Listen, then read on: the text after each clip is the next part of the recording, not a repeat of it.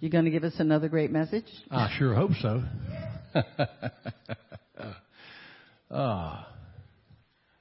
So let me ask you a question. Have you ever been seasick? Oh, man. There's nothing like being seasick. The moving, you're queasy. How about the patches? Anybody use the patches? They don't work for me. And then the smell. You know what I'm talking about. You just don't want to think about it in church. The horizon, some people say, look at the horizon. Others say, don't look at the horizon. And then you can't see shore. So what's the answer? You know, it lasts so long when you get seasick that you just sometimes want to give up. You think, man, if I ever get off this boat, I'm not getting back on. I know. My middle daughter wanted to go deep sea fishing. So I took her a couple of years ago. It was funny. She got a place all by herself on the side of the boat. Nobody wanted to be around her fishing, if you know what I mean. This is much like a story here in Acts, where Paul is on a big boat, and he's headed to Rome to be put on trial. Now, Paul told the one that's in charge of the boat, he said, you better not go. There's trouble ahead. But the boat captain went anyway, despite a man of God telling him not to. I guess he wanted God to be his co-pilot instead of his pilot. And they encountered a storm almost immediately. They tried everything that they could to keep the boat afloat, but nothing worked, and the boat was wrecked. It's kind of like our lives sometimes. We try all we can do, and sometimes we try it our own way, and we don't even consider God. Or even worse than that, we consider God, and He says no, and we do it anyway and ask Him to bless it. It can end up making us so sick that we can lose hope. God wants to help us not get in that position by trusting Him. And that's what we're going to talk about today. Acts 27, 10 and 11. Men, I can see that our voyage is going to be disastrous and bring great loss to the ship and the cargo and also to our lives. But the centurion, instead of listening to what Paul said, followed the advice of the pilot and the owner of the ship. This Roman centurion was actually in charge of the ship. And they had asked for Paul's consideration on this because they knew that Paul was a man of God and had done a lot of travel. And Paul had gone from killing and imprisoning Jews to being transformed. And Paul was being sent to the authorities, to Caesar, by the Jewish rulers. And the boat was headed to Rome, and Paul was going to be brought before Caesar. And the captain and the pilot wanted to sail due to the money involved. Now, last week we talked about how God can speak to us in many ways through people for certain. And these folks are being spoken to by Paul, by God, through Paul. It was a stormy season, much like it is now in Florida, and all boat traffic wouldn't keep going. But they went despite God speaking through Paul directly to them. Look, if you don't listen to God, your life can be a wreck, a shipwreck. When a gentle south wind began to blow, they saw their opportunity. So they weighed anchor and sailed along the shore of Crete. This is the calm before the storm. You know what I'm talking about. Some of you have lived it, this calm before the storm. You might be in it right now and know that the storm is right ahead. And knowing what God is saying one way and we say or do it another, It's like you hope it'll turn out, but you don't know. But you know deep down it's not right. It may not work. It's the storm season. And all of them on the boat knew it. The decision was made to sail, and they were about to get seasick. I want you to see the progression of this trip and see if you can line up the very few verses that are in this. See if you can see them line up anywhere to your life or others' lives. And if they are congruent with anything that's happened in your life, you can use this to foretell and to obey God. And if you don't listen to God, your life can be a shipwreck. And without God, you can get so sick that you can lose hope. Here's how this journey started. Acts 27:14. Before very long, a wind of a hurricane force called a nor'easter swept down from the island. See, they were in the boat. And just a small portion of calm came, the calm before the storm, and they took off. You know, you've heard the expression, that boat sailed. This is it. That boat sailed. And everybody in there tightened up just a little bit. Verse 15, the ship was caught by the storm and could not head into the wind. So we gave way to it and were driven along. I want you to see this is the part where we go with the crowd. You just drove along with the crowd. You're really not in charge. You're just moving with a group of people, and you know they're going in the wrong direction, and you're just hanging with them because that's what you've done. They were drug along by this boat.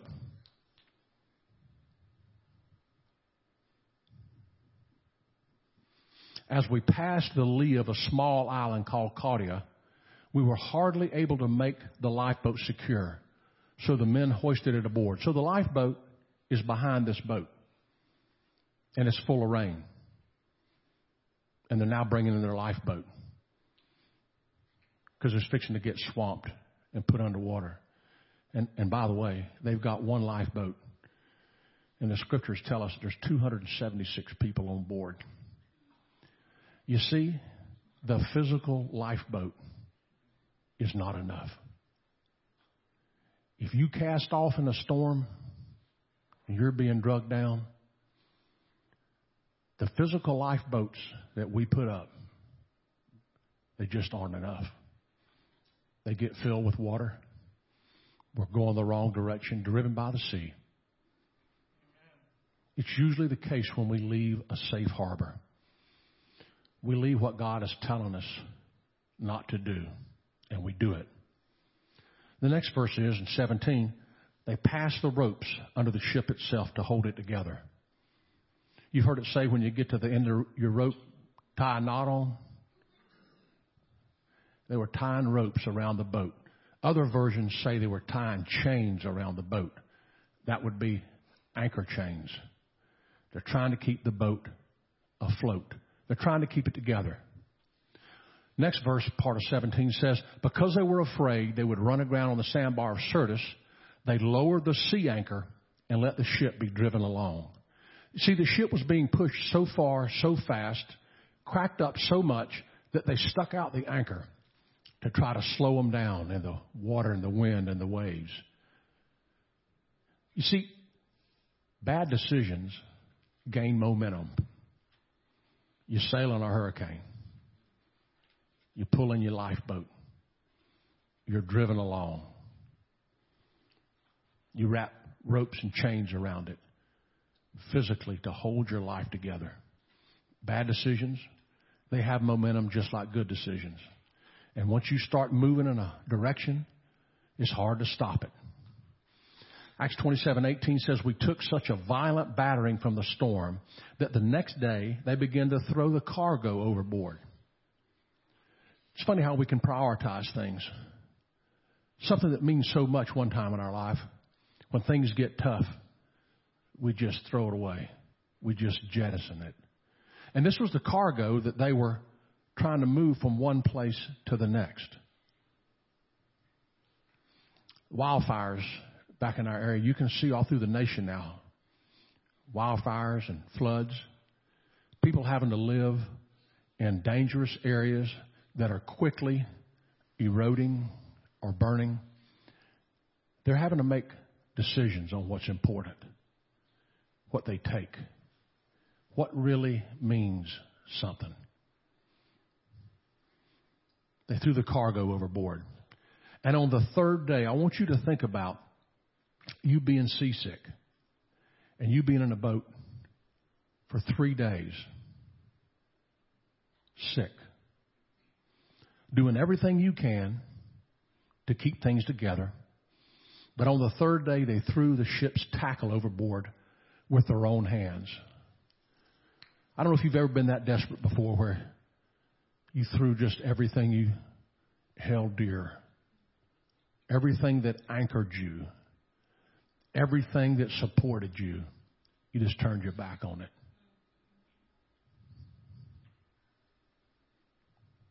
They threw ship's tackle overboard with their own hands.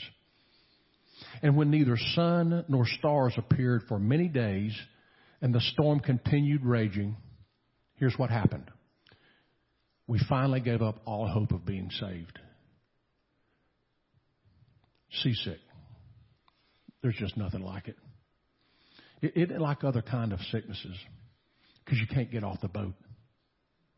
You're stuck there. See, if something's going to make you sick, you shouldn't do it. I mean, you can do it, but you might hit a storm. You might go adrift. You might lose your lifeboat. You might try to tie ropes around your situation that you're in. You may start throwing all your possessions and your way of living away. You might give up all hope. Losing hope. We finally gave up all hope of being saved. I want to camp here for just a minute. They finally gave up all hope. Had it come to this, was it that bad? Have you ever been in your life where you wanted to give up all hope? Where you thought, this is not going to get any better. What am I going to do? How am I going to face it? What's going to happen in my life? What have I done? I should have never gotten on this boat. That was a bad decision. How could I have even thought this was going to turn out all right? Have you ever been caught in a storm? It seemed so calm at first. They said everything's going to be okay if I did it, whatever it is. And it was just a light breeze. Isn't it funny how quickly things can change in our lives? 1 minute we're all together. The very next minute life pivots. It may be real quick or maybe it's like rust. It just goes and goes and goes. We finally gave up all hope of being saved. Hebrews 11:1 says this, now faith is the substance of things hoped for, the evidence of things not seen. There's nothing in the world like losing hope. Here's what Paul said, Acts 27:21. After they had gone a long way, a long time without food, you know, it's funny how you don't want to eat when you're seasick. Something happens to it. It just doesn't stay down. Paul stood up before them and said, men, you should have taken my advice not to sail from Crete. Then you would have spared yourself this damage and loss. That was I told you so. Paul's human, right? Have you ever said, or at least thought, I told you so? Like when your car gets crashed. I told you if you went that fast, that was going to happen. Or your money's stolen. I told you you shouldn't have left your money on your seat. I told you. Or having young kids. Well, there's a fight at a party. What should you have done? What did you think? The police weren't going to come? See, Paul is human. Maybe it was a rebuke, but with the rebuke, I want you to know he gives hope. See, in the middle of the storms and shipwrecks God is still there. And I want you to know that in the middle of anything that you've shipwrecked in your life, or the shipwreck you're in, or the shipwreck you're going to be in, God's got an answer. He's got a plan. Without God, you can get so sick you can lose hope. Acts 27, 22 through 26. Now I urge you to keep up your courage, because not one of you will be lost. Only the ship will be destroyed. Last night an angel of God to whom I belong, whom I serve, stood beside me and said, do not be afraid. You must stand trial before Caesar, and God has graciously given you the lives of all who sail with you. So keep up your courage, men, for I have faith in God that it will happen just as he told me. Nevertheless, we must run aground on some island. They had to abandon ship. Later on, the ship was torn apart. But now they've got hope.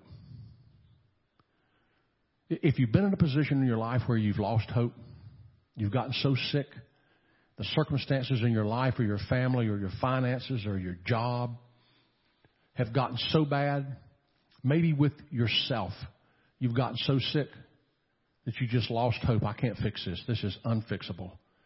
Man, I really messed that up. I want you to know something. Even though you've gone against God, even though you've thrown out the things that you knew were right, even though you quit doing the things you know you should have done, God is still there. He is absolutely waiting. You may lose your ship. You may lose your cargo. You may run up on an island. For I have faith in God that it will happen just as he told. Not one of you will be lost. Jesus Christ came to save the lost. And if your life has been a shipwreck, it's either been a shipwreck, you're in a shipwreck, or you're going to be in a shipwreck. God is there. His arm is not so short that he can't save. God wants us to turn to him when we're seasick, when we're crashed, when we're in a shipwreck.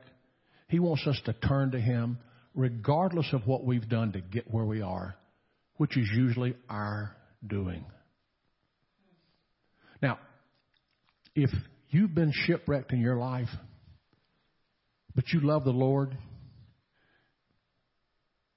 he'll put that in the same sea as the boat, the sea of forgetfulness. He is not concerned about what you've done. He's concerned about your present now. You come to him with whatever it is you have that needs healing. You come to him with whatever it is that needs fixing. You see, I don't know what's around the corner for you, but this week, you can easily get caught in a storm. This week, seek God first in your decisions. If you haven't done that in the past, now's the time to start. If you haven't given your life to the Lord, now's the time to start.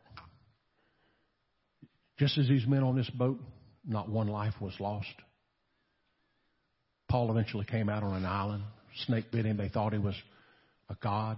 He didn't die. They got on another boat. Your life can be a series of shipwrecks. And I'll tell you, God does not have a wooden boat for you. He's got an ark, the Ark of the Covenant. He's got a boat to save you. Dear God, I thank you today for your Son, Jesus Christ. I thank you, Father, that no matter what we do, how we wreck our ships and our lives, that you are there for us. You want to bring us into your fold. You want us to dwell with you richly all the time. So, Father, I thank you now. I ask that you would right now, those that need help, those that have had issues that their lives have been a wreck, a shipwreck, that you would right now, Father, ease their pain, gird their loins, give them peace. I pray in Jesus' name. Amen. Amen. Hallelujah.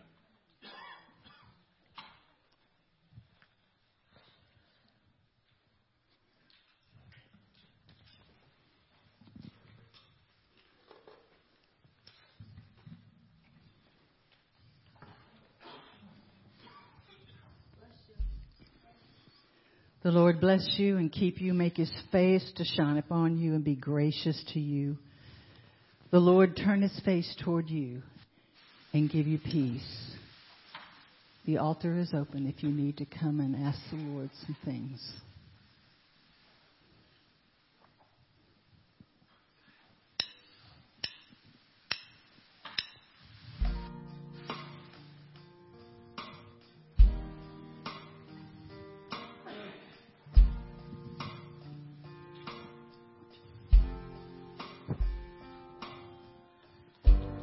Lord bless you and keep you, make his face shine upon you and be gracious to you.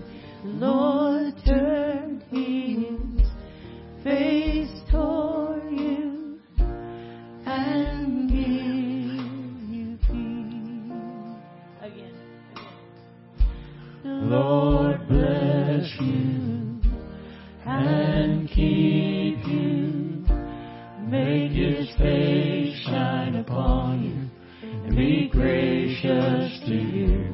Lord turn his face toward you and give you peace.